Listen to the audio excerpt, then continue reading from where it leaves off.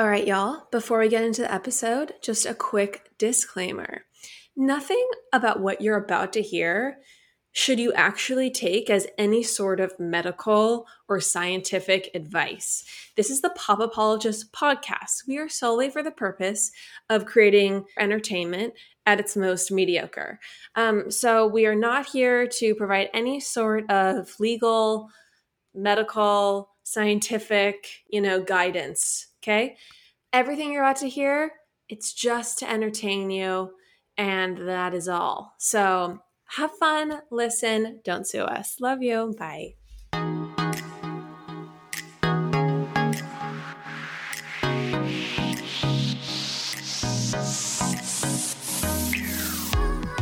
You guys, she's back by popular demand. Our sister Ashley, she's come back to Pop Apologist weeks later to discuss with us all things midwifery, pregnancy, natural birth, postpartum, any and all questions you guys have. Ashley, welcome back to our podcast. Did you miss us? Yeah. The prodigal's daughter returns. Did you actually miss us? Did you think about us all the time? I do think about you two all the time. Oh, that's not true. Very flattering. Yeah, sounds like bullshit to me. But Ashley, what's going on? Before we dive into all things, birthing people, would love to hear how you're doing since you've been on the pod. Has your career exploded? Are you now a world-renowned skincare expert? Have you been spotted? I definitely have more people DMing me for skincare advice, which is great. I think your followers are really cute. Well, what's so funny is that my sweet BFF coworker follows you, and I'm like, okay, now she's gonna fall in love with my other sisters more than me, which makes me a little self-conscious. So just don't be funnier than me, Ashley, okay? Well, and I literally I was gonna say your followers have really cute kids. We were just discussing that. In my feed I've seen a lot of your followers have really cute kids. Oh, well, thank you. I don't know what I was gonna say. Oh my gosh, how boring. Let's move on. Who cares? That's what we should say. Love our followers. I'm glad they have cute kids. No one gives a shit. Some of them have really cute pets too. Wait, well, okay. And people even care less about that. What? Wait, does this mean the Corgi episode isn't... There is no Corgi episode in the works, although we do love Cedar Phineas. I think all of the followers who want a Corgi and a dog-based episode should DM Lauren repeatedly. I will leave that in. I will not edit that out. But if I receive a bunch of DMs requesting a dog episode, this podcast will be over. That's my only threat. I think we should definitely be. We're kind of doing this and I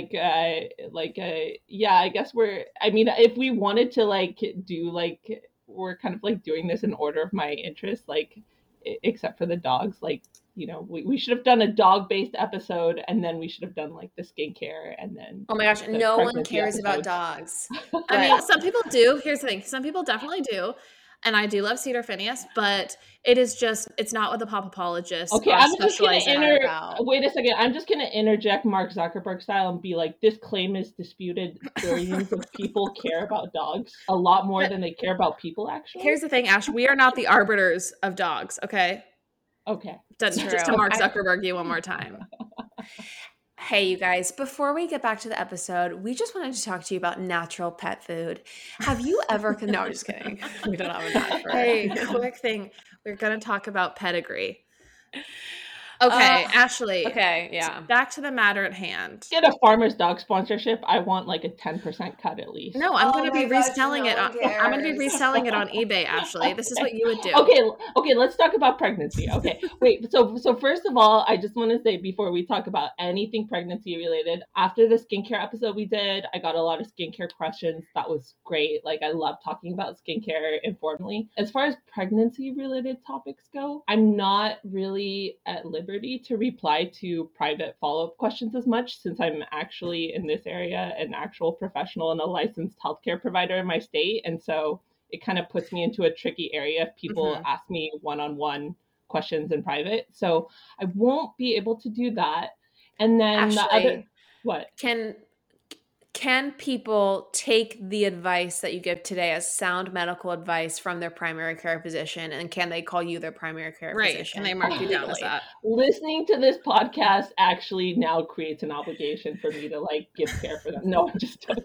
No, so yeah, that. And then the other thing I want to say, and this is just sort of a general disclaimer, I'm a midwife. I do deliveries for women at home. And so I'm speaking from the point of view of someone who, and that's what I've had 12 years experience doing. I'm speaking from the point of view of someone who works with women who want like a natural experience with as few medical interventions as possible. And so I'm going to be speaking from that point of view, but I want to really strongly state that I know that there are definitely a significant proportion of women who don't have any objection to medical intervention, who aren't necessarily set on a natural birth, and that's fine. And I don't want anything I say to be construed as like judging those birth experiences or those women, but I'm just going to be speaking from my perspective, which is a little bit, it's just focused on natural birth and promoting that. Okay. I thought you told me that anyone who had a medically induced birth or took an epidural was a weak little bitch. Is that not the case? So first of all, I respect our mother way too much to say anything sideways about anyone who has cesareans by choice. So never, no, honestly, here's the thing about cesarean birth is women who deliver by cesarean, in some ways they have to be more strong than women who deliver naturally. The difference is that the way that they have to be strong and like the recovery they have to go through, that mostly happens after the delivery when there's less support. So yeah, I have 100% respect for cesarean mothers. But you did say Pitocin is for pussies, right? That's the direct quote. Okay, You have that on a t-shirt. You have that on a t-shirt. I've seen you wear this claim t-shirt. is disputed. I never ever said anything like that. You know what the funny thing is like Lauren and Chandler will tell you, I'm like one of the like my therapist will tell you, okay, being a judgmental person, like sometimes that's something I struggle with. Probably the one area of life I don't struggle with that is anything related to birth, because I've just seen so much, experienced so much. Yeah. I like, honestly, that's probably the one area of life where I can like approach women just like approach anyone just completely non-judgmentally as anything related to like pregnancy or birth. It's actually very much true. And I can totally second this. You've never said anything like that. And you're very non-judgmental when it comes to birthing, which is actually shocking given every other part of life. Right. Yeah, like don't tell me about your pet care choices that are less than optimal, but yeah, you definitely once told me that you think that women should only have long hair. So there's definitely like not a precedent for non-judgment. Oh my gosh. Okay. Well, before we dig in, I do think, Chandler, you and I should answer a listener question. Okay. Yeah. Because the listener did ask if you and I would want a natural birth, which I think would be a fun question to start off with. Yeah. I'm going to say that I don't think that's in the cards for me. I know my will as a person. I know my limits and I know my will. I don't think that I'm a person with that great of will. So I don't think that's something I'm going to do. I might have a mighty change of heart, but I probably won't. So no, it's going to be a no for me, dog. I would say for my answer that if a flower were to grow within the garden of my womb and I was a woman who, would bring forth a child, if that were the case for me personally at some time in the future, I would actually love to do a natural birth in like a stunning 5-star hospital. Or I'm sorry, stunning 5-star hotel near a hospital. You're absolutely disgusting. Then you could have best of both. Whatever. Maybe not in a hotel, in an Airbnb. I don't know. Anyway, I would love to do it, but right next to a hospital just in case anything went wrong. Hotels everywhere. Beware. Okay? Beware. They don't have to be I've there. Done hotel births before. I've done hotel births before. Look, you don't have to ask it. Like, you do not have to ask permission from the hotel to have a birth in there any more than you have to ask permission from the hotel to engage in the activities that like lead to birth eventually. I'd like to. That's just something you're allowed to do. I would like to propose legislation to make hotels have to ask more intrusive questions of their guests, because I don't want to be staying anywhere there was just a birth. More ways Silicon and Big Tech are just like. Yeah, honestly. Seriously, it's such a good point, Ashley. No wonder she works for Mark Zuckerberg. No wonder. Oh my gosh. Okay, so Ashley, speaking of us, back to us, can I ask you to quickly just give us a small little tidbit about why you got into midwifery? Was it because you had these gorgeous younger siblings and that you were just so inspired by their births and their upbringing that you Yes. just wanted to see more children like us brought into the world? Absolutely not. It was more about like it was actually more about like preventing like like in the Preventing sense that like children? well, no, in the sense that like I love kids, but like I thought like it was interesting because I was on a hike one day and like in the little guidebook that I was reading during the hike, it said that, you know, I was identifying plants on the hike because that was one of the hobbies I developed, like not being popular in high school. Um,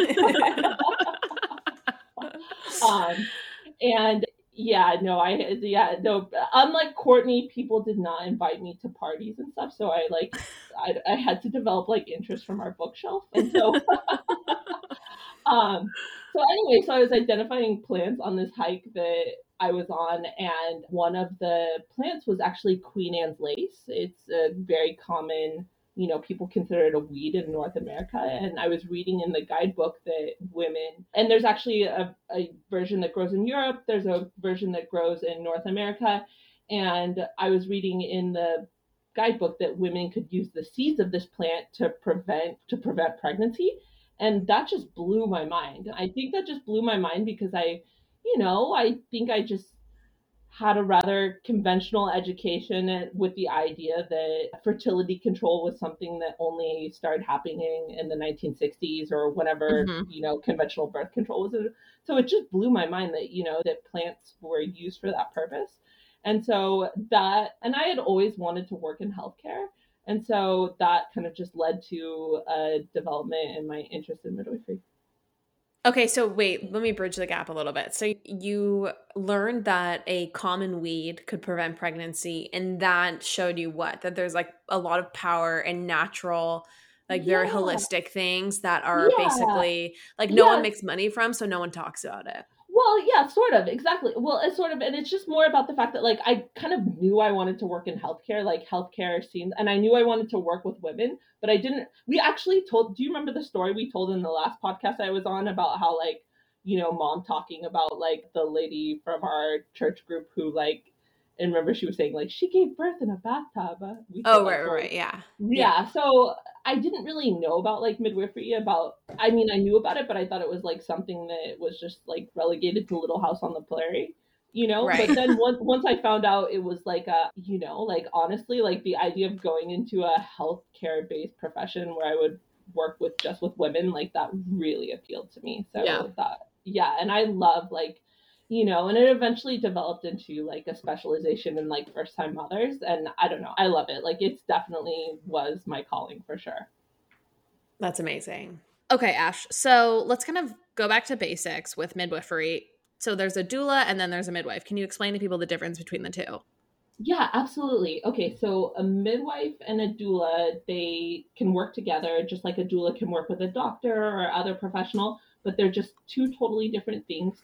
Now, a doula is something anyone can become after like a weekend training course. It doesn't require a whole lot of skill and specialization. Mhm. It's basically where you learn to be an emotional support person for somebody who's experiencing childbirth. So it's like where you learn to like, okay, here are the things you could say or do to help support a woman in labor. That's Mhm. it's kind of a brief process to become a doula, and then you could start attending births and doing all of the things. Now to become a midwife, like that took me like I think around 7 years to do like my bachelor's degree in Yeah. midwifery, do all the clinical training, and that's where you actually become like a medical primary care provider to pregnant women. Okay. Mm-hmm. Okay.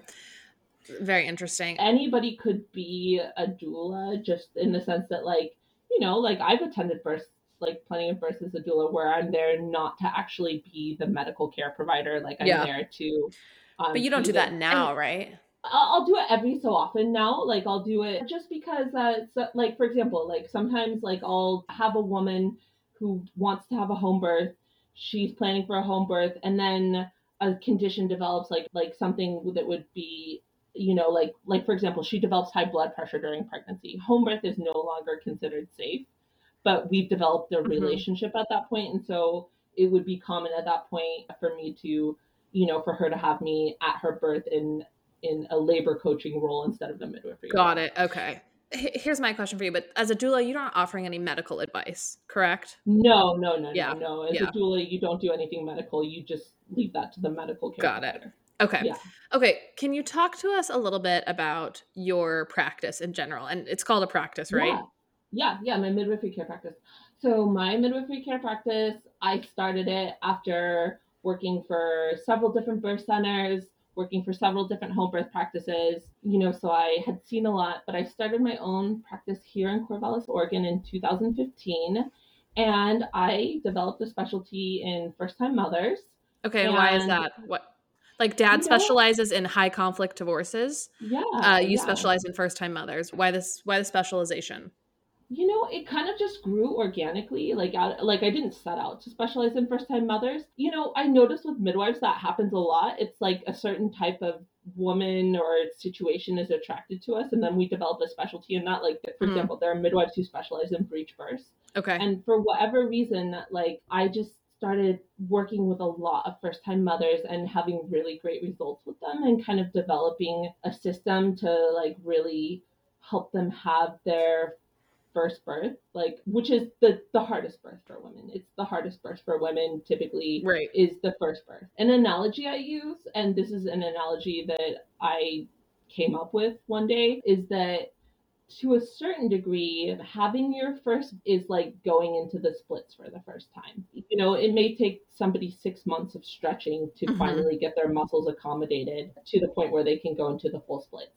The cervical muscle it's similar in the sense that, like, for a woman's cervix to fully dilate to the point where it can have a full grown term baby pass through it, that always takes more time than like second, third, fourth, fifth birth. Right. I mean, it's just that it is the most, for your cervix, your first birth of a full term baby is the most intense. And so I just developed a specialty helping women navigate that first birth. And that became really important to me. Right. And so obviously with your practice, you try to avoid a cesarean section, a C-section. And obviously they're there though for a reason, and they're important, and they're a lever that people might need to pull if things are not going well. Can you talk about why it's so important? Why you stress, trying to avoid a cesarean with your first birth? Yeah, so there's one main reason, and the reason is that cesareans are linked with death for the women. So this fact will come as a shock to a lot of people, and it's not a very pleasant fact. And you're saying, sorry, I just want to repeat. You said that cesarean sections are linked to death, more likely, right? Yeah, for the woman. Yeah. And like this, I want to state a really important fact that a lot of people don't know, and it's really sad, but it's like, should be common knowledge. But among all the industrialized countries in the world, like all the what are considered colloquially like first world nations, the United States, I think, is dead last in terms of maternal mortality. Like, our country has a really bad maternal mortality rate, and one of those reasons is that we do so many surgical deliveries compared to other nations. Like, for example, a country like Iceland has like a 15% cesarean rate. This country has around a 33% cesarean rate. Wait, 1 out of every 3 births is by C-section in the U.S. hospital. Yes, in U.S. hospitals. Absolutely. Really? Yeah, and every cesarean you do triples the mother's risk of death. So it's like when you look at somebody like our mom who like survived survives 5 cesareans. Yeah, that's really, like by the time that she was having her last cesarean, she was at such an increased risk of death, and thankfully everything was fine. But yeah, there's a limit for every woman's body into how many times you can cut through that many layers of muscle and tissue and put everything back together. And, for example, she's not going to have a massive hemorrhage and die. Okay, so this is so interesting. I am sorry, but I was totally in disbelief. So I just did a quick Google, and you're 100% spot on. It's 31% of. Yeah. It's basically between 30 and 35. That's like shocking. Can you hypothesize as to why that is? Like, is it a doctor's choice? Do doctors pressure more women to have cesarean C-sections? Like, where do you think this stems from? So this is super multifactorial. Things that are going on is, like, first of all, like, if you look at like, and this is one of the reasons I became a midwife, it's like, if you look at like the number of midwives, like if you look at the countries that are the best for in terms of like outcomes for women, like they have way more midwives than doctors attending births, and there's a high ratio of midwives to women. Whereas, like, if you look at the US, we have very low rate of, of midwives to women. And like, for example, an obstetrician, I think that obstetricians are great. The medical school is obviously no joke. But the thing is, obstetrics, that's a surgical specialty. Midwifery is the specialization. Yeah, they're surgeons. I mean, that's amazing. Right. I mean, that's one of the most amazing things your kid could ever become is a surgeon, right? But they're surgeons. Or podcaster. Or an amateur celebrity gossip podcaster. Right. Right. Whereas like, midwives, what we specialize in is promoting normal birth, like the normal process to occur. So, okay, that's that. I've never processed that before. Like, obviously an OBGYN is a surgeon, but like, there's not really another, like, is there a doctor, is a gynecologist? Then just it's one specialty. It's called OB. It's like one area they can choose is OBGYN, and obviously some of them don't do deliveries anymore. They just only do gynecology work. Yeah, right. So it's no matter. So it's always and a gynecologist is always an OBGYN. Yes. Got it. Okay. Yeah. That is one specialty. Like, the thing is, there's a cascade of hormones that starts the labor process. It usually actually starts in the baby's lungs, and they trigger like an inflammatory chemical that starts like the labor process. And when that process like occurs, it's way easier for the woman's body to handle typically. I mean, don't get me wrong. There are reasons why sometimes inductions need to happen. Mm-hmm. But we have had in this country, like, practices and things where like, people were just getting induced right at 39 weeks for no medical reason. Like people getting induced, like women getting induced for reasons like, oh, my doctor's going out of town, so I want to get induced at 39 weeks. And that is triggering things, like, I mean, it's not, I mean, imagine they had like chemicals that they could inject in you that would make you sneeze. I mean, it's not going to be quite the same as just like sneezing naturally on your own. Interesting. Yeah. Yeah. Huh. It's like a whole cascade of processes that happen. And the chemicals that they use to induce labor are like crude compared to the body's own natural processes. And like one thing you'll find that's like super common is women will talk about the experience of like the contractions that are from induced labor versus the contractions from natural labor. And the contractions from natural labor are actually a lot easier to handle for most women. And that's because the Pitocin is being, it's being secreted by their own brain, by the pituitary. And it's basically the Pitocin that they just, if they run an IV in you, it doesn't actually cross the blood-brain barrier. And so there's just, I mean, if you get in, we could get really deep into the weeds, into the science of this, but basically like your body's own natural labor there's going to be endorphins and things that your body has to help you handle that process. Interesting. In an induced labor, there's not going to be that sort of thing, which is why, things like epidurals exist. And if you get an epidural, especially before a certain point, I mean, I think it almost doubles your risk of cesarean. Lauren, the wall behind you, it's quite barren. What's going on there? You know what? I find getting things framed to be very stressful. And so I've just never done it. I don't basically have anything framed in my home. And it's sad for me. It's very sad, which is why we are so lucky to be sponsored by FrameBridge right now. Yes, I am so excited to correct this wrong in my life. What's so great about FrameBridge is for other people also intimidated by a gallery wall, if you go on their website, you can just very quickly, easily upload like 5 photos or whatever it is, and they will send you different dimensioned, cute frames, beautiful, sleek, modern, so you can just hang your gallery wall and it's good to go. They make it very easy on a layperson like yourself. Everyone, see why FrameBridge has been trusted to frame over 2 million pieces. Visit framebridge.com or a local FrameBridge store to get started and custom frame just about anything. That's framebridge.com. Can I talk to you about a product that you love, that Courtney loves, and that I love? Please. Early Bird CBD gummies are so phenomenal, everyone. They are the perfect 2.5 milligrams of THC and 12.5 milligrams of CBD. So this concoction, it gives you the warmest, gooeyest feeling. They have the magic formula. I love the watermelon flavor. That's my favorite. I also love using them when I know I need to get a good night's sleep and I can sleep in. You guys, we love Early Bird CBD so much. We reached out to them to see if they would be interested in sponsoring the show because we were like, these products, these gummies, everyone needs to know about them. We're going to tell them about them anyway. So maybe we can get paid to do it. And honestly, we just cannot recommend them enough. We have a link in our show notes.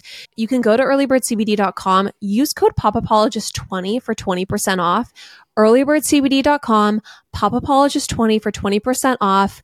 Do yourself a favor, try the gummies. They ship to all 50 states, everybody. You got to try it. Earlybirdcbd.com. Wait, if you say that again. So if you get a epidural too early, you probably will have to have a C-section if you're not far enough along. So one thing I would say is, like, obviously home birth is not for everyone. I'm assuming a lot of your listeners might plan to have a hospital birth. One thing I mean, our sister Courtney had all hospital births. Our mom did. Yeah, I'm kind of the weird outlier in the family where I'm kind of interested in natural birth, obviously. But like one thing I would say is, like, if you go to a hospital, and this is something I've worked with women that I've worked as a doula for in the hospital, if you can wait until after 6 or 7 centimeters to get your epidural, you'll be in a lot better place, statistically speaking, to accomplish your birth vaginally versus eventually needing a cesarean. Interesting. Right. So can you speak to, like, people who want to have a natural birth? Obviously, a lot of it's out of your control, but if you want to try and have that, like, what can you do to have the best chances? Yeah. So one of the things, so I work with, my specialty is working with first-time mothers to have that first birth naturally.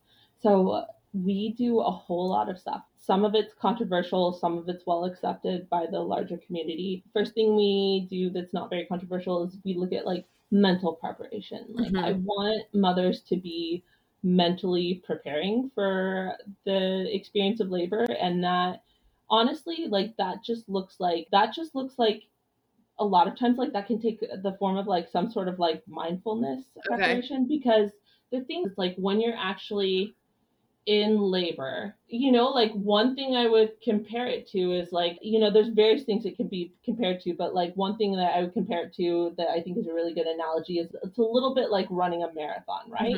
And so if you're on mile 2 of the marathon and you're thinking, wow, this mile is really hard, I'm not going to be able to run mile 24, it's going to be really hard for you to complete that process. Versus, like, if you just focus on the mile, the steps, the what's in front of you, and you don't worry about what's coming on later in the process, you know, later on your body's going to give you runner's high. It's going to give you a lot of more tools to cope with that process if you've done your so it's like it's a lot about like, first of all, the mental form is like mindfulness, staying present, not worrying about what's coming on later in the process, staying where you are mentally, and just handling the contraction that's in front of you instead of worrying about what's coming 6 hours later. Right. So that's one. Yeah. Okay. Thing number 2 is, okay, can we talk shaving for a second? You guys, I shave every day. I cannot even stand the slightest stubble. It's not my thing. It's not my journey. I need smooth, supple legs and arms. I shave it all, baby. So I shave every day. And for me, it's been really tough to find a razor that I love. I have tried the expensive ones at the grocery store. I've tried the cheap ones. It is all trash to me. Well, let me tell you about Athena Club razors, which I've just discovered. They are incredible. The thing I love about them is that, first of all, they're super cute. So they look super cute in my shower next to my expensive shampoo and conditioner. I mean, they complete the look and vibe of my shower. Second of all, they leave my legs moisturized, super smooth, and bump free. This is what a gal wants out of razors. That's it. I have the blue one. I'm obsessed. I also love the shave foam. Truly, it just leaves your skin so soft, so hydrated, so smooth. Show your skin you care with the Athena Club Razor Kit. Sign up today and you'll get 20% off your first order. Just go to athenaclub.com and use promo code POP.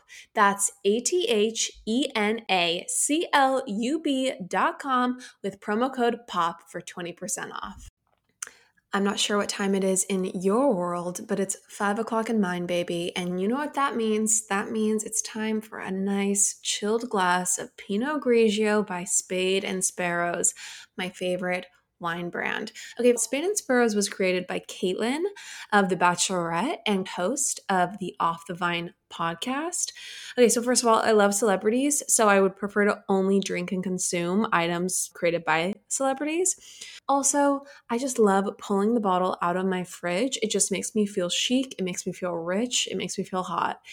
I just love Spade and Sparrows so much. It's truly such a great wine brand. They have a Pinot Noir. They have a Cab Sauv. They have a Rosé. What else could you want, baby? I absolutely adore Spade and Sparrows, and I know that when you try it, you will too. Spade and Sparrows is available in select liquor stores across Canada as well as select Walmarts in California. It's also available online at spadeandsparrows.com. Enter code POP15 at checkout to receive 15% off your first purchase. Spade and Sparrows, you guys. It's a lifestyle. Along that same metaphor is athletic. One of the questions that I ask at almost every first prenatal visit I have is, did you play sports in high school? Now, I always feel like a hypocrite for asking this. Right. I'm like, also, you know that none of the sisters in our family, except for our brother, played sports. So it's like, we're going to be answering no to that question.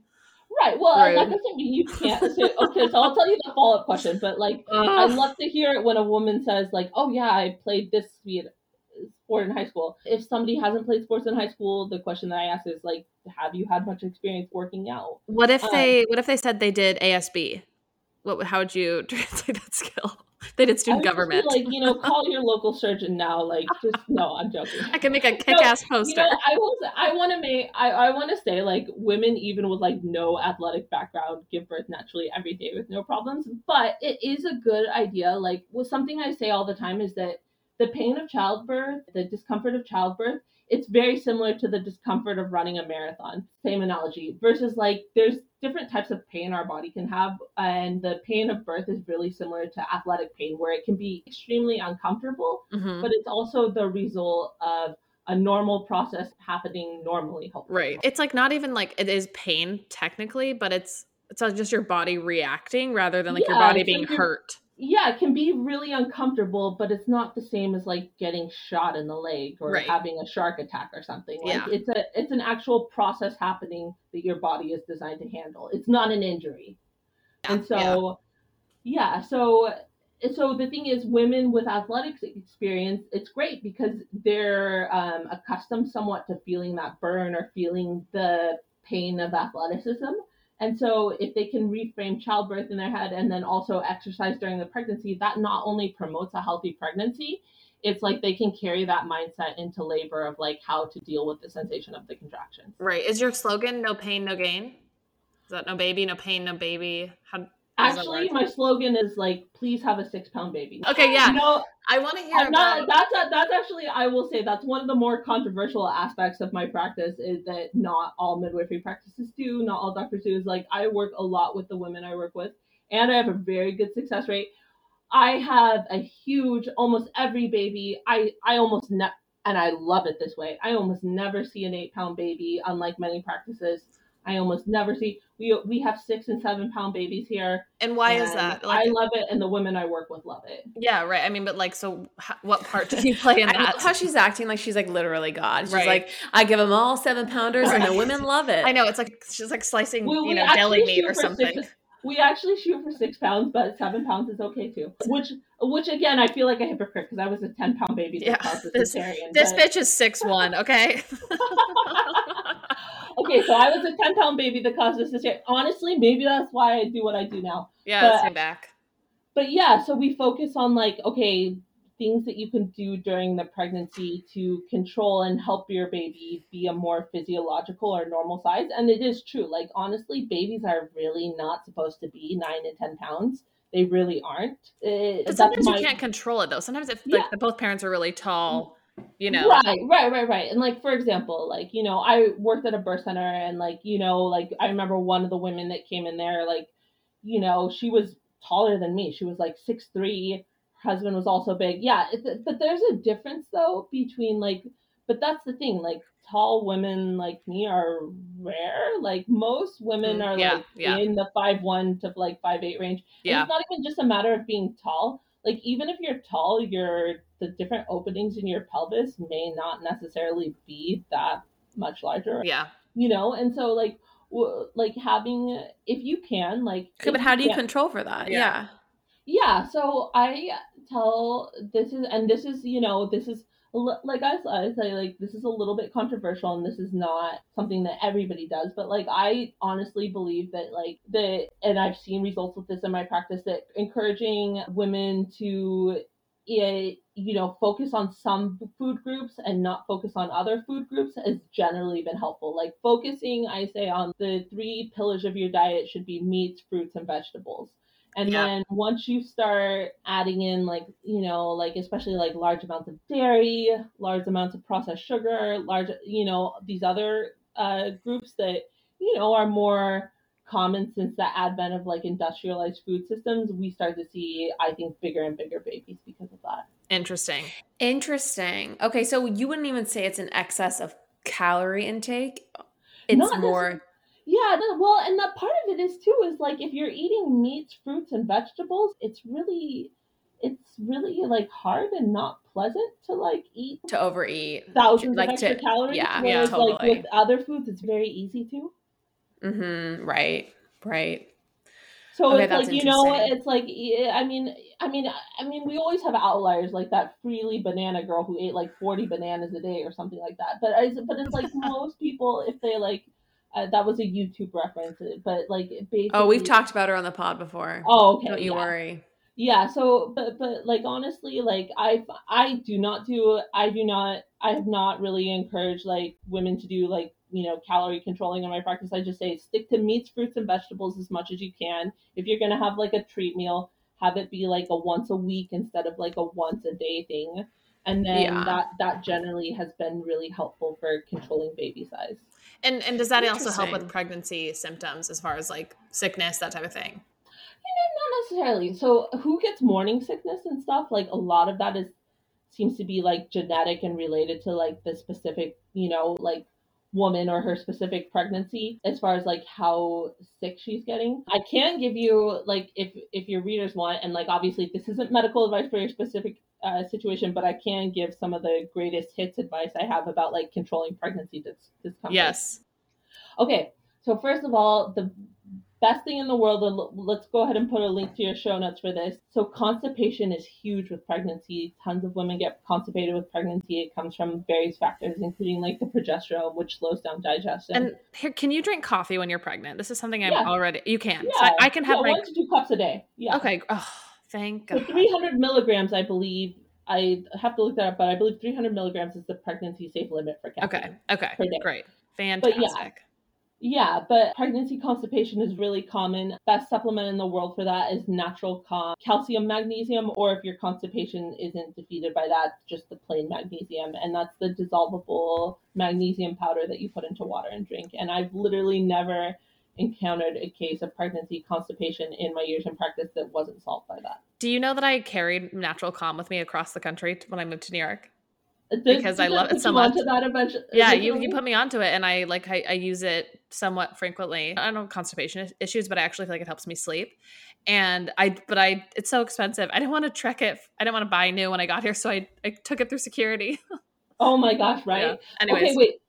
Thing number 2 is a maternity belt. So these are really great. So let me just give some background on this.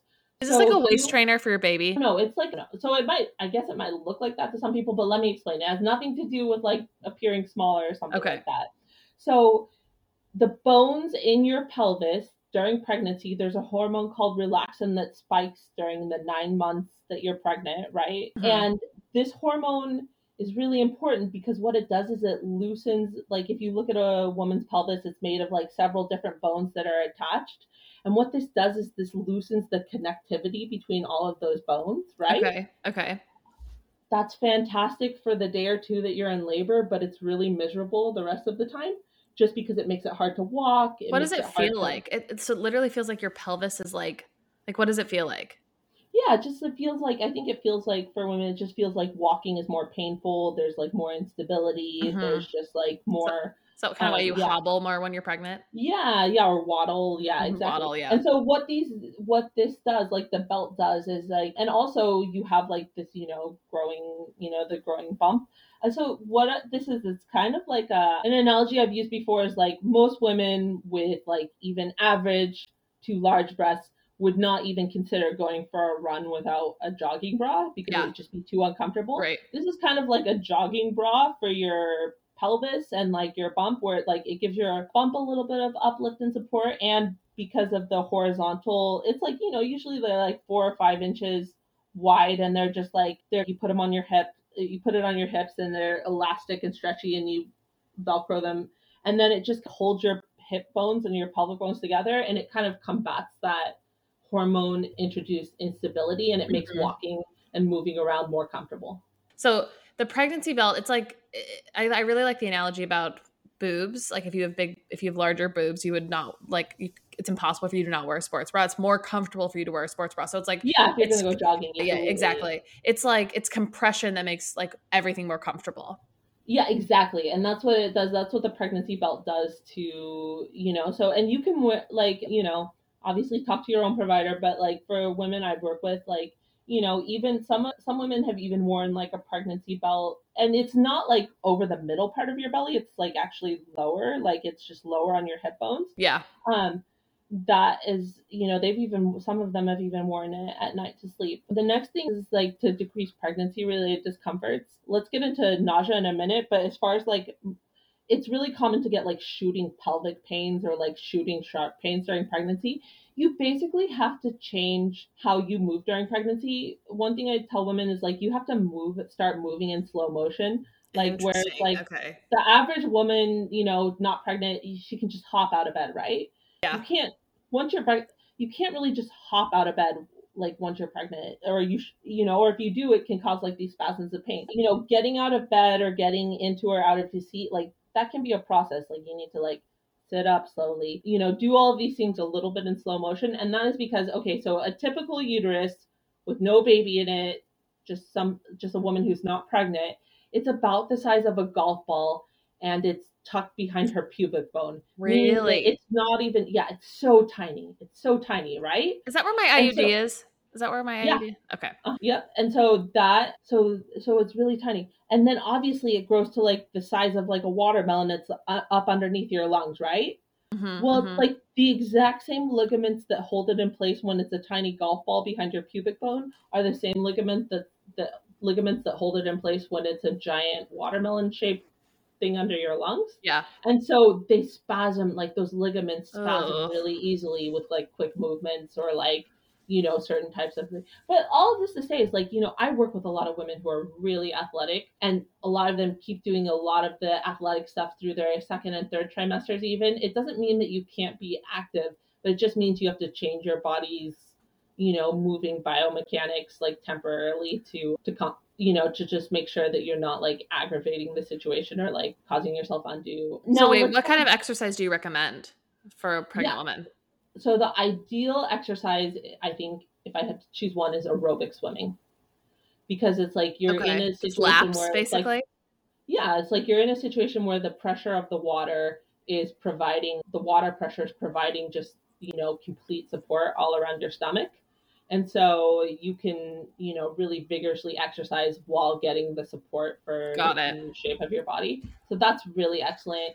A lot of women do yoga. I mean, is just anything. I mean, honestly, anything that you really love that gets you huffing and puffing and gets your heart rate moving is going to be helpful. So all of that is great. Obviously, like I mean, people will ask me questions like, oh, is like bike riding safe for pregnancy? And it's like, the answer is usually like, well, if you never fall off your bike, Yeah. maybe, Right. like, but the thing is like, you just have to, and like, honestly, one thing that's not safe for pregnancy is being totally sedentary. I mean, Yeah. sitting in a chair for like 12 hours a day during your whole pregnancy, I don't consider that safe. So Mm-hmm. like, yeah, Mm-hmm. athleticism has its risks, but it's worth it to be active during your pregnancy. Yeah. Okay. It's so funny. My future sister-in-law, Kagan's twin sister, she recently gave birth, and like literally like 2 weeks before she gave birth, she like did her last mountain biking ride and was like, last ride. Like she's That's so active excellent. the whole time. She's like That's so so ripped. excellent. That's so excellent. And like when you do that, you're not just like making your pregnancy healthier, you're making your future child healthier because you're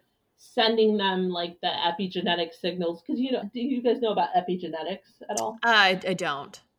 So it's basically about like, okay, so all of us have like a certain genetic set of information in our body, but there's things where it's like, I mean, colloquially speaking, certain genes can be quote unquote turned on or turned off based on the environment we're born into. Like, for example, somebody born into a famine state or something like that, like, maybe certain genes or certain, tendencies will be exaggerated or not, right? So when you exercise during your pregnancy, it's actually beneficial for your baby because it's like turning on or upregulating the things that will help them be healthier in the long term. Oh, it's very cute. Well, it's bad news for all of our listeners. Yeah, well, we'll see. My baby's going to want to work out about 3 times a week, and that's it. And then last one I'll give is my ultimate help for pregnancy nausea. Now, so this is a big one. This usually for most women is going to go away significantly by like 13, 14 weeks for most women. The biggest thing, there's a whole list of things, acupressure, like magnets, like Unisom, like all of these things you can try. I will tell you my most helpful thing for that is crackers. Now, and when I say crackers, I mean like having like, I usually suggest what are called Akma crackers, but really any cracker that you, Wheat any thin? like whole wheat, yeah, like wheat thins would be fine too. Now, obviously this doesn't, I think so. Yeah. Like this doesn't fall on my, list of recommended foods. But the thing I tell people about the recommended foods is like, it's fine to start eating like your pregnancy ideal diet in your second trimester. I mean, before that, your baby is so small. And like, if you need like to eat a lot of crackers to get through the first trimester pregnancy nausea, that's just fine. Basically, what you do is like you always carry these crackers with you. You can set like an alarm bell on your phone to go off like every half hour or an hour. And you basically just need to never have an empty stomach. You need to eat a cracker. Yeah, a big thing is like having them by your bedside table and eating the crackers before you even sit up in bed in the morning. Like eating a few crackers, waiting 5 minutes before you even get out of bed. Because if you just get out of bed and you have a totally empty stomach, like you're done. Like you're going to have pretty bad nausea. Lauren, as we made our descent into New York, from our beloved Guana Island trip, I got excited thinking about coming home to like my more simple routine food, like my Clean Simple Eats protein powder. Yeah, I feel like it's such a good staple because the protein powder, if you blend it with ice and water, you got a vanilla frosty essentially, if you like the Simply Vanilla. If you get chocolate brownie batter, you've got a chocolate frosty. You could do the mint chocolate chip, you got a thin mint frosty, or you just dissolve it in milk or water, and that also strangely tastes really good, like chocolate milk. It's a super fast, easy, quick snack. Also, I just love that the ingredients are clean, they're grass-fed. It's 20 grams of protein for 110 calories. It is just the best protein powder out there. Everyone, go to cleansimpleeats.com and use the promo code POPAPOLOGIST for 10% off. That's POPAPOLOGIST for 10% off. Cleansimpleeats.com, POPAPOLOGIST for 10% off. Hey, it's Donna from Daily Dose of Donna. Every weekday afternoon on the Daily Dose of Donna podcast, I cover all of the reality TV and celeb gossip and breaking news. I'm a former TV casting director. My husband works in reality TV, and I live for the housewives, the sister wives, the Southern Charmers, and the summer housers. And let's be honest, all of the drama. I'll give you a day's worth of celebrity and reality news weekday afternoons in just under an hour. New episodes of Daily Dose of Donna post weekday afternoons and are now available in video on Spotify. Subscribe to Daily Dose of Donna, that's DANA, on your podcast app. So it does it have to do with like your inner ear and that type of nausea? Is that what triggers it? Because from the way you said it, like you need to have it before you even sit up in bed. Like, is it triggered by movement or is it, or what does it cause? Obviously it's caused by pregnancy, but like, yeah. I don't know if they've exactly, I think some research links it to like HCG levels, the pregnancy nausea. But one thing that's pretty conclusive about nausea, one thing we know is that like people get into a really, like women, they get into a really bad feedback loop with it because they don't eat because they're Mhm. feeling so nauseous. Like a Mhm. lot of women will lose weight during their first trimester because they're so nauseous they can't eat, but Yeah. not eating always makes it worse. Right. And so if you're able to just always even just have a little tiny bit of food in your stomach, a little tiny bit of rice, a little bit of tiny bit of crackers, like it can make it doesn't completely solve the problem, but it makes life a lot more tolerable. Okay. Brilliant. Wow. Okay. Another little ask people have while we're on the subject of just like giving out tips is, how do you prevent tearing? I know we're fast forwarding now to when you actually give birth, but Yeah. what are your thoughts there? Yeah, so it starts in pregnancy with like, like I said, like, well, and this is my advice, talk to your own doctor and midwife about how you should eat in pregnancy, but I think it starts with like eating in pregnancy to manufacture a 6 or 7 pound baby instead of an 8 or a 9 pound Mhm. baby, because it's going to be easier not to tear with one of those babies. That said, you could still get a gnarly tear with like a 6 or 7 pound Yeah. baby. Yeah. So next thing is like not getting an epidural in labor. And the reason that you want to have a natural birth to not tear is that if you're mobile and you can move around and you can change positions, in my opinion, it's a lot easier for you not to tear or tear in a severe way versus having an epidural, which means like you're immobilized and you're probably getting like coach pushing. Both of those things like lead to tearing. Wait, And why you does can't. coach pushing? I don't know what that exactly means. Yeah, so the thing is, coach pushing is like where, and you don't necessarily so when a woman has an epidural, what that means is that sensation to the lower part of her body is cut off, right? Right. Mm-hmm. Mm-hmm. And so, do you guys?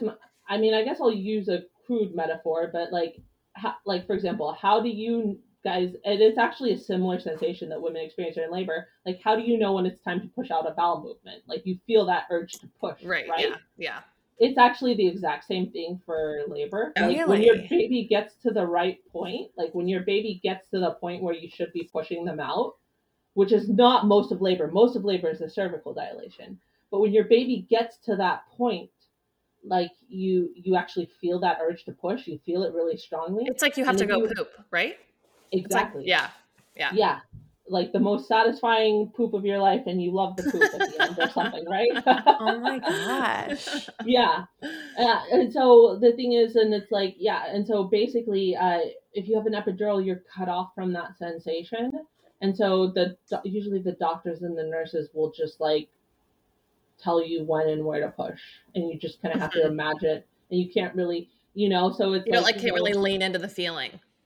yeah, yeah, nope, nope. Interesting. Okay, that's cool. That's good So to know. okay, so being unmedicated, having a 6 or 7 pound baby, and then also getting a midwife who's like really, like for example, like what during those last pushes for women, like last birth I went to, lady was totally intact, and that was because like, like during those last few pushes, me and my assistant Anita, like we were just like basically telling her like, okay, the head's like, once the head was like kind of like crowning, like we're just telling her just like stop pushing, breathe really slowly, just let the baby's head ease out on her Uh-huh. without even pushing, Mhm. and just giving her like time to stretch and everything like that. Okay, um interesting. So like once the baby's crowning, you don't have to keep pushing. Or well, like you you don't might have need to. Yeah, go So I ahead. can't give like a one size fits all answer to Right, that. right, Like there right. are times where it's like the baby's crowning and maybe the head color is bad where you would want to Yeah, keep pushing. got But it. like, but yeah, like if you have an experienced like midwife or doctor who can help you when the baby's head, because that's when the tearing would typically occur, is Right. like during as the head is emerging. Yeah, yeah. You would, they can use their experience in that moment to guide you, to help them. And like what I've had a lot of women do, because I work, obviously at home with women who are completely unmedicated, they actually reach down there, they feel their perineum, they feel the baby's head, and they literally will sometimes just guide their baby's head out and like Yeah. coach themselves on how to I like think slowly push the baby's I head feel out. like that's like a natural instinct that you almost have if you're, Yeah. especially if you don't have an epidural. And the only reason why I asked you further to clarify that is because I feel like in movies or, whatever exposure you have to watching, women give birth, it's like, you think it's like this situation where it's just push as hard as you can the whole time. I mean, and then you stop, I guess, and kind of take breaks. But the idea that So it's funny you say that, because if I'm watching a movie with my husband and like there's a childbirth scene, like I don't even have to say or do anything. It's like my husband just starts like rolling his eyes about like, because it's so raw. This is not realistic. We know. Right. Yeah. You don't have to say anything. Right. He like knows it's coming. Well, but it's just like the way that like, it's dramatized in TV and whatnot. And, I mean. Yeah. I have some women who don't even push very much at all. They have something called this is something your listeners can Google if they want to go down a rabbit hole. It's called fetal ejection reflex. Okay. I have some women who want to have the fetal ejection reflex births, and that's where you basically just don't push at all until your baby's right about ready to emerge. Wow. And then it happens very quickly. Well, and it's so interesting. I mean, I remember I was in the room for when Courtney gave birth to all of the kids but the twins. So just, I guess, James and Lewis. And the birth process is actually a lot more calm for the most part. It's not true for everyone. But I mean, growing up, you just think it's like this horrendous scene with so much blood and, just debris. And it's actually really peaceful. It's really peaceful. And it's not like there's a reason why it's considered like the happy floor in the hospital, because it's like nothing's gone wrong. It's like, women are just doing what their bodies are capable of doing. Right. Yeah. Let's get into some juicy stories. Like, Ashley, like what's one of the worst emergencies you've ever handled?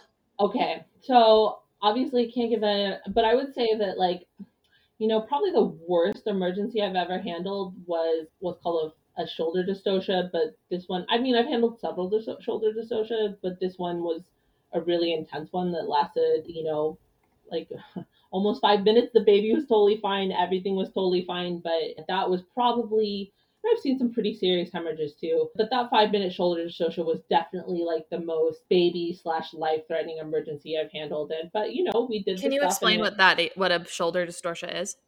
Yeah. And so first of all, I want to like give a little warning. Like maybe if you're pregnant, like this, you can listen to this, but like some people choose not to, like some women choose to avoid like negative stories or whatever, and that's fine. But actually, like sometimes a little bit of knowledge is helpful too. Basically, with shoulder dystocia, this is most of the time this happens because the general idea with delivering a baby is that after you deliver your baby's head, that the rest of the body should come without a complication, because the head is typically the largest part. But there are situations for various reasons, maybe a large baby, maybe other things that are going on, where the shoulders can get stuck, like typically on the mother's pelvis. And what that means is like an analogy that I use all the time when I'm talking about birth and like why we do certain things during birth that we don't do during pregnancy is like, you can think of your baby's umbilical cord like a scuba line, and it's like your baby's like a diver, and like during the birth, at various points during the birth process, there's the opportunity for like the scuba line to become pinched, like where the baby's not getting the blood nutrients they need. And the oxygen. And so that happens. And so if the baby is stuck at that point, like you're dealing with a baby who has like, in some senses like the proverbial pinch scuba line, they're not getting the, so it's not like, during most parts of the birth process, like you can just, if there's an obstruction or something like that, like especially if you're working like midwifery care population, normal healthy women at home, like for example, if we have like a hang up when somebody's cervix is dilating from 3 to 5 centimeters, that's almost never, like that's not considered an emergency. That's just like a part of the process we're wading through, right? But if there's like a hang up between like the moments where the baby's head starts to emerge and then if things get really stuck at that point, it's considered a serious emergency because the baby's umbilical line can be compromised. Right. And so basically we just had to do various things to help this mother deliver her baby. Her baby was fine. But yeah, that's probably the biggest emergency I've seen. Wow. It sounds really scary, but it's just glad to know that everything was okay. It's just so impressive because like Chandler, neither you or I could handle like even one iota of this responsibility. Today I thought maybe I was, my wontons were catching on fire, and I'm like, I don't know what to do if these catch on fire. I have no idea what to do. That's like literally like we could not do this. Very impressive. Exactly.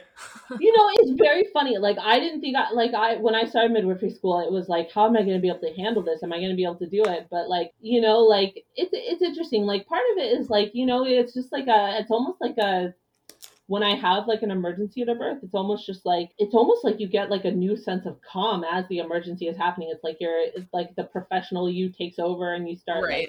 Right.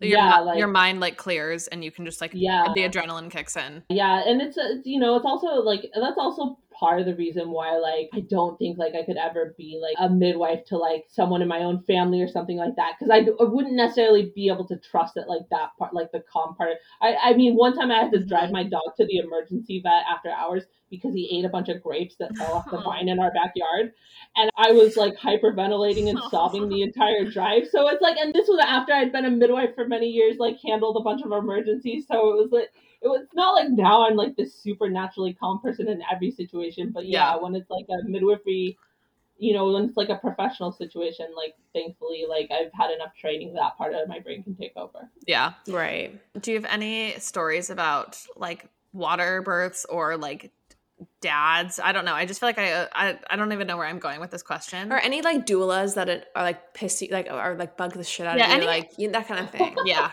Oh my God. Some tea. Can you spill some It's tea? It's funny because it's like, so I'm in a bunch of like Facebook groups, like thanks Mark, for like, different like professionals with like like midwifery.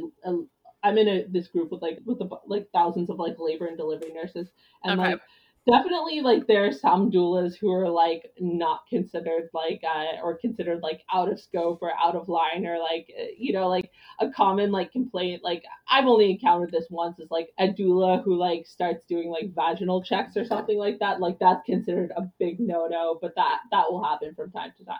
It hasn't happened a bunch to me, but it's definitely like something I've seen like doctors and nurses like complain about, or like that's considered not. Most of it, luck. I've been pretty lucky. I think I'm trying to think, like, except for like one birth I went to, and I was still student midwife at this time, so I wasn't even like really like most of the doulas I've worked with have been pretty helpful. Oh, that's good. Would you ever like go into partnership with a doula? Like not 50-50 obviously, but like, would you ever have a doula that you recommend that you work really well with, or is that not really? Oh, I definitely have like several doulas throughout this area that I recommend. Like it's yeah, like I'm one of the last remaining midwifery practices though. Like part of the reason I don't have a partnership is because I'm one of the last remaining midwifery practices. Like I mean honestly, like I practice like a dying breed of midwifery. Like it's called like true continuity of care. It used to be the model of care for like almost all of and a lot of things, but now it's like very, it's like there's still a lot of midwives doing it, but it's getting less common because it's not as nice if you're the midwife or doctor to practice this way, but it's really nice for women. Can you explain what that is? Yeah. So here's the thing. So the hormones involved in labor, one of the major ones is called oxytocin. That's also the hormone of orgasm. It's a hormone that has pretty strong relationship between feeling levels of privacy, feeling uninhibited, because there's a reason why if you have like a kitty cat, like they're gonna find a little box or a closet most often to give birth in. It's just because if you're a mammal, like finding a quiet, private place without strangers is a pretty basic instinct as far as birth goes. Sweet to think about. Yeah, well, the thing is like the system in this country for that is just like completely opposite. Like I've worked with a lot of women. They tell me about their past hospital births or even other. They'll literally see, if you look at most group nurse and doctor practices, it's like you'll literally see like they might literally see a different doctor every time they go to a prenatal appointment, and then a different doctor the day they give birth. It's totally just stranger based, and they're all just relying on just like people reading your chart. The women who I work with in my practice, I not only see them for every prenatal appointment, I attend all of their births. That's something that's not done very commonly. I mean, when you hear about like, when you think of like old timey birth stories, like Little House on the Prairie, it was always like the same town midwife or doctor who right, was, like, every birth. Like you knew who would attend your birth. Most women in the United States do not have that luxury today, and it's a luxury to know who attends your birth and then have a relationship with that person beforehand. In fact, that's one of the reasons some people do cesareans, because they want that luxury, and that's one of the only ways you can do it.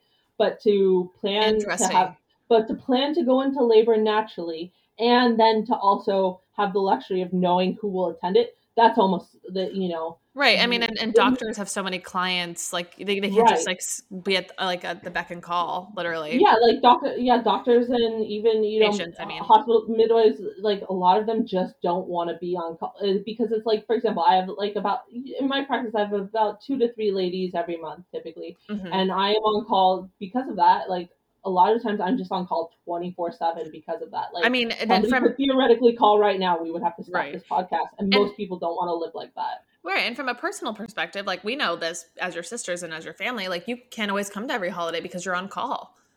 Yep. But the thing is, like, that's actually one of the reasons I feel like I've had like the statistical success rate I have, is because that will inhibit a woman's labor process to have a stranger. I mean, it's most women, you know, it's, you know, I'm not saying it's gonna, but I'm saying like, but to have a stranger show up that day, that's not an advantage, if that makes sense.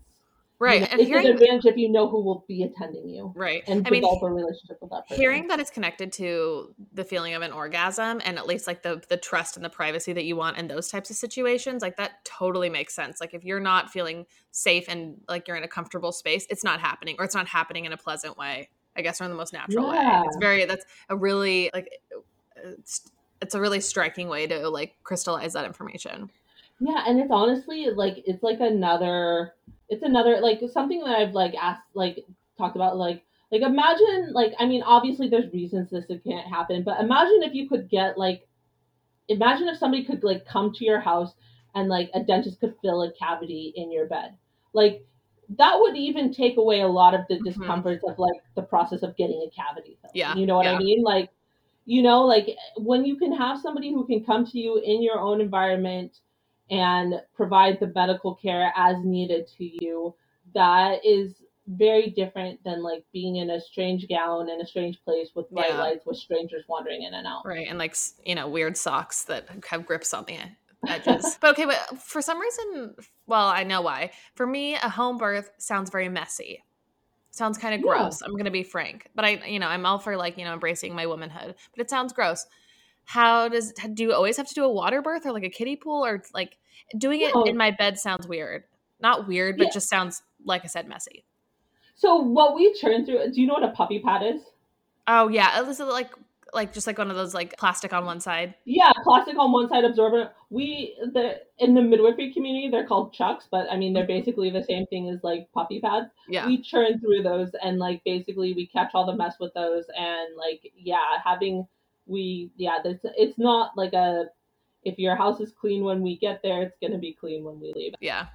I mean, and just hearing the idea of it being so much more comfortable really does make it enticing, because hospitals are not comfortable. Yeah, so that's what appeals to home birth and natural birth about a lot of women. It's just about like, and the thing is like, even for women who, you know, like let's say they need a transfer of care or something like that, like doing as much of your labor at home as possible, just, and look, don't get me wrong, I'm always want to rephrase, I have 100% respect for cesarean mothers who go through cesarean birth. But it's like the only reason I talk about preventing it is because I care about, like, you know, I know the impact it makes on, like, for example, if you have a cesarean, it's harder to breastfeed your baby and like deal with your baby the first 6 weeks of life because you're recovering from major abdominal surgery, and you can't just like hold your baby like a mom who's had a vaginal birth because the wound is still can be so painful. Yeah. So it's just like, you know, it's just like making it so that like, you know, just like setting everything up so that your body has as much chance to accomplish its natural process as possible is like why I do what I do. Yeah. Okay, so we have a few more questions from our listeners. Do you care if we just kind of go through them rapid fire? Is that all right? Yeah. Okay. So regarding skincare recommendations during pregnancy, how do you deal with zits? Do you have any type of special, like, this is the intersection of your expertise. Do you have any advice for this? Oh my gosh, I love to talk about, whenever a woman I'm working with spontaneously asks me about like skincare recommended, because it doesn't normally come up, but I love talking about this stuff. Do you then recommend your serum? Just kidding. You know what? Honestly, like, for the women I work with where I know their health history or whatever, I am not opposed to them using my serum in like second and third trimesters. You know, typically the advice is you avoid like any strong herbal or botanical things during your first trimester due to theoretical risks. But yeah, you know, for pregnancy, like like I think we talked about this on the last episode, but azelaic acid is a good pregnancy safe, like good pregnancy safe acne treatment. Okay. You know, I know this is really big with the kids on TikTok these days, but I think there's actually some science behind it, is liquid chlorophyll for acne. Okay. Yeah, because diet and lifestyle, they do, as much as some people tell you they don't, they do make an impact into pregnancy. So taking liquid chlorophyll, that's a pregnancy safe supplement that you can do for acne. Also, just like a moisturizer that has ingredients like squalane, jojoba, things that mimic your skin's actual like your natural sebum. Yeah. That are balancing are better than some of the more heavy or occlusive, like, you know, moisturizers that, you know, if you're dealing with acne concerns. Okay. Another question. I don't even really know what this means, but someone said, any TTC advice? Yeah, that means trying to conceive. Yeah, so just some of the basics you can do is just like get your vitamin D levels checked, you and father of the baby. Vitamin D and zinc supplementation, some people think is health. Also, the book Taking Charge of Your Fertility is excellent, and that just involves like tracking your menstrual cycle, you know, using your temperature, like your body's basal temperature. And how does that like work? Like, is it like you have your normal temperature, and then if you're 1 degree higher than that, you're ovulating, or you're? Yeah, so it explains it in depth in the book, but yeah, basically you can use your body's basal temperature to track when you're ovulating, and then once you've like started to track like when you're ovulating, you can see like how long your cycles are. Is like the length of the luteal phase normal, or like is your cycle like balanced and occurring regularly? And then if you're having problems like based on that, like there are certain things that like you could try based on like whatever the issue is. Okay. But like if you're just like don't think you have any issues, you're having regular periods, not on any birth control, and you're just starting off, like, I mean, basically the only thing I would do is just, you know, take vitamin D. And the reason I say that is just because almost nobody gets enough vitamin D through diet. Most people need like either, you know, sun exposure, which I am not a fan of, or vitamin D. And so taking vitamin D, and then, you know, making sure you're eating foods with like natural sources of zinc. Those can be some simple things to start off with to boost your fertility. Okay. Great. Moving on to postpartum care. Any of your favorite books or reads, that type of thing? So for postpartum, the thing that I tell women to do is like, if you can save up for like one thing, like if you can save up for like one big thing, like, or one of the best baby shower things that you can get, or like maybe ask for this at from your baby shower or whatever, is if you can get like a maid service to come like maybe once a week for like the first 6 weeks or whatever. Really? I don't know how fast everyone's house gets messy. That's one of the best things you can do for your postpartum. It's just having someone help you clean. Yeah, like having, like, I think that's one of the best things mothers can do for their mental health, is just having someone else during the post. Because as far as I'm concerned, like, important to stay active during pregnancy. If you want to be, you know, 40 weeks pregnant and scrubbing the floors, I think that's great. You should do it. It's good aerobic activity. Yeah. But then once you have your baby, like, you should not be doing stuff like that for a long time. And just with the way our society works, like, if the woman of the house isn't doing that, it's not getting done. It's not getting done, and that's not good for women's mental health.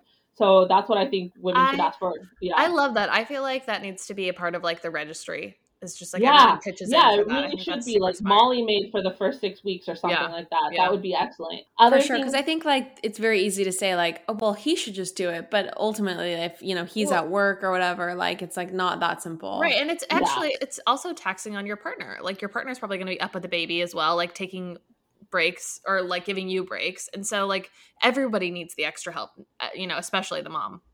That's the other thing. The next thing is like, you know, and this is like an herbal thing that I recommend to mothers in my practice. So check with your own doctor and midwife before you do this. But for the women that I work with, like I typically recommend like a cup of lemon balm tea a day for herbal postpartum mood support. That's really helpful. Okay. And so speaking of moods, postpartum depression, that's obviously very common. What do you recommend? How do you troubleshoot that? Yeah, so in my experience, like with postpartum depression, from what I've seen, like it a lot of times, like one trigger can be like having a disappointing, like it's where it's only seen that, but like, you know, somebody who like, you know, maybe like from what I've heard, like, you know, like I've had a lot of women come to me and say like, yeah, my last birth was really disappointing how it went. And so like, then I had postpartum depression after that. So like having a birth experience that didn't go well for you by what, you know, you were judging that according to, that can be one problem. Another one reason in my own practice that I've seen a lot of women seem like they have postpartum depression is like, you know, I, you know, was, you know, taking like Medicaid insurance. And so I work with women who maybe didn't have the greatest like social, some women who are low income who didn't have the greatest social support structure in place, you know, or maybe enough income to deal with some of life stresses. Right. And postpartum depression is a lot more common then. You know, it can happen to anyone. It can happen to anyone, but like if you have like a high degree of social support, like have like a, you know, like another resources, or then another risk factor I feel like can be like, you know, like for example, maybe you are not low income, but like you have like 3 or 4 other young children and you have a baby and you don't have somebody who's gonna like care for those kids. You know, it's really hard to have your mood be good after childbirth if you just have to go right back to your normal life and you have to be like taking care of other kids. You know, just doing whatever you can to make it so that you can spend at least, you know, as much as possible of those first 6 weeks in bed with your baby, not having to care for other kids, cook meals, clean the house. That's the biggest, in my opinion, that's the biggest, you know, preventative towards postpartum depression. Right. So going back to what you mentioned earlier about a trigger for postpartum being that your birth experience wasn't what you wanted it to be. Obviously, there's going to be situations where you want to have a home birth, but you have to go to the hospital because of complications or whatever. How does someone, I guess, like try and make the best of that? Can they, you know, how can they help? So the first thing I want to say, if there's any woman in listening to this, like who's had a traumatic birth experience, like just know that like I'm sorry that happened to you. It's awful.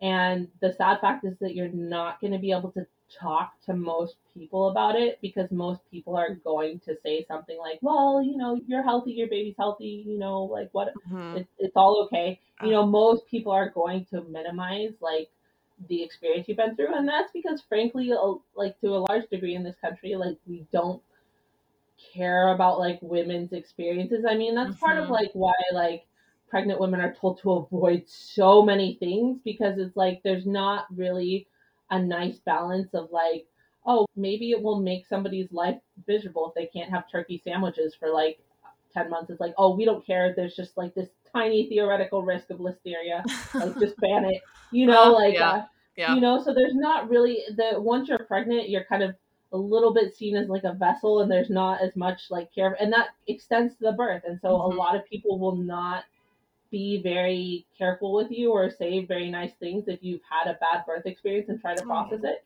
So I would just say like try to find like there's if you search like one good Google search term for these moms would be like CBT techniques for birth trauma. So like and then also if you can like BetterHelp, use code Pop Apologist. BetterHelp, our sponsor.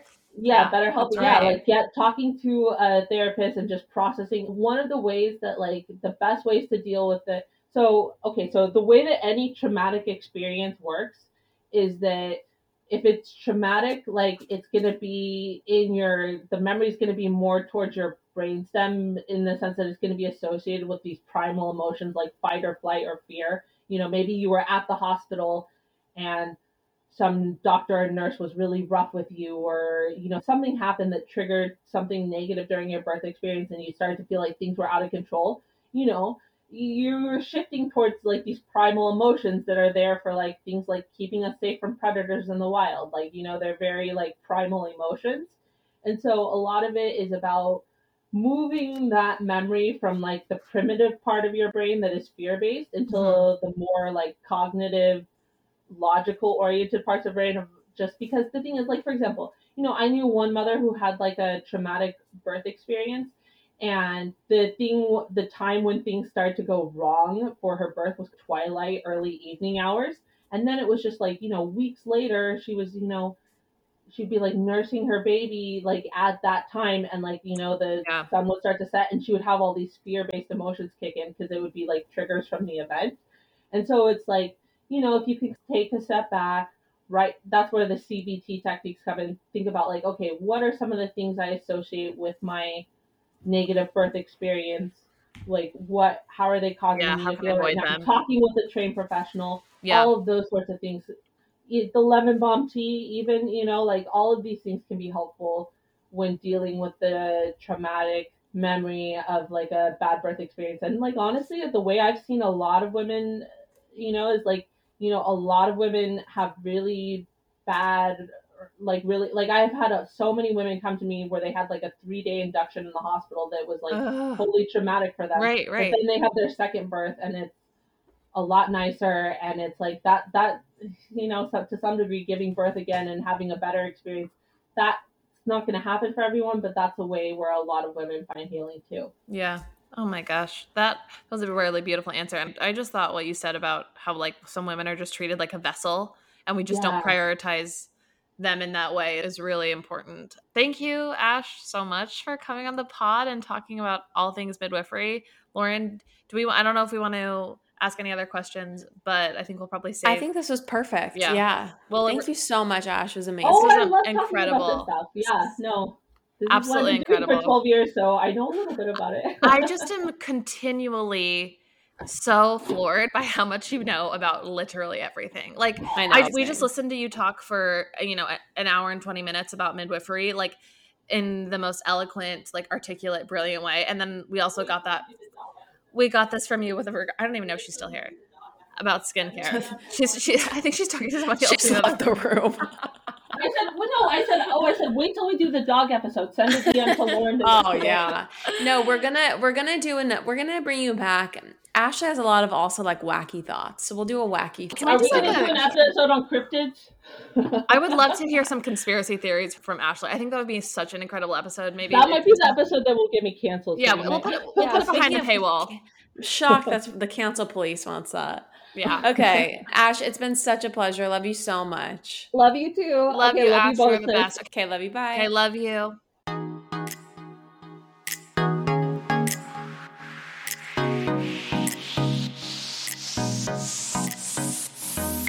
That's all for now, folks. Don't forget, give us a 5-star review, hit us up on Instagram at Popapologists, and we will see you next week, live every Wednesday.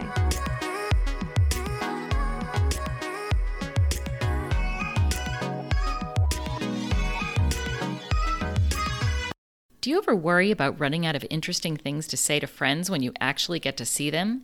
Then we've got the perfect podcast for you. I'm Eve Yohalem, and each week on Book Dreams, my co-host Julie Sternberg and I use books to explore fascinating questions, like what happened when a Harvard professor staked her reputation on an alleged Gospel of Jesus' wife that turned out to be fake? And how did debut author Tom Lynn save the American Western by blowing it to bits? Are pigeons rats with wings or wonder birds?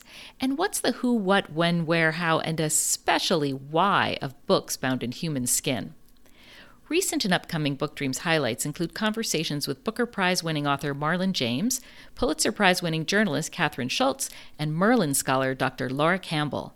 You can listen to Book Dreams wherever you get your podcasts.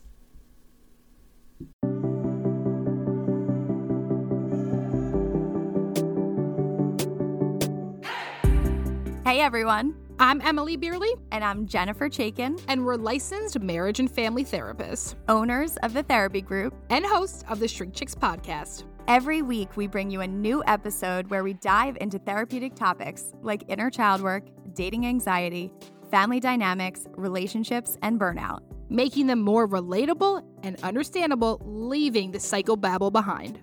We address the things you've been dying to ask your therapist but don't know how. And work to help you stop shooting all over yourself with the expectations society can put on us. Tune in every Monday to Shrink Chicks on Apple, Spotify, or wherever you listen to your podcasts. Be sure to follow along and subscribe so you don't miss an episode. Prepare to learn all about you, because in order to grow yourself, you got to know yourself.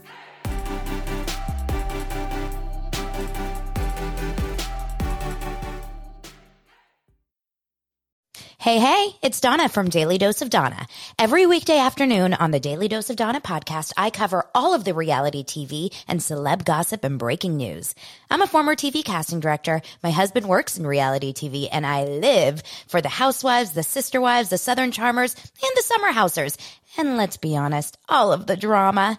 I'll give you a day's worth of celebrity and reality news weekday afternoons in just under an hour. New episodes of Daily Dose of Donna post weekday afternoons and are now available in video on Spotify. Subscribe to Daily Dose of Donna, that's DANA, on your podcast app.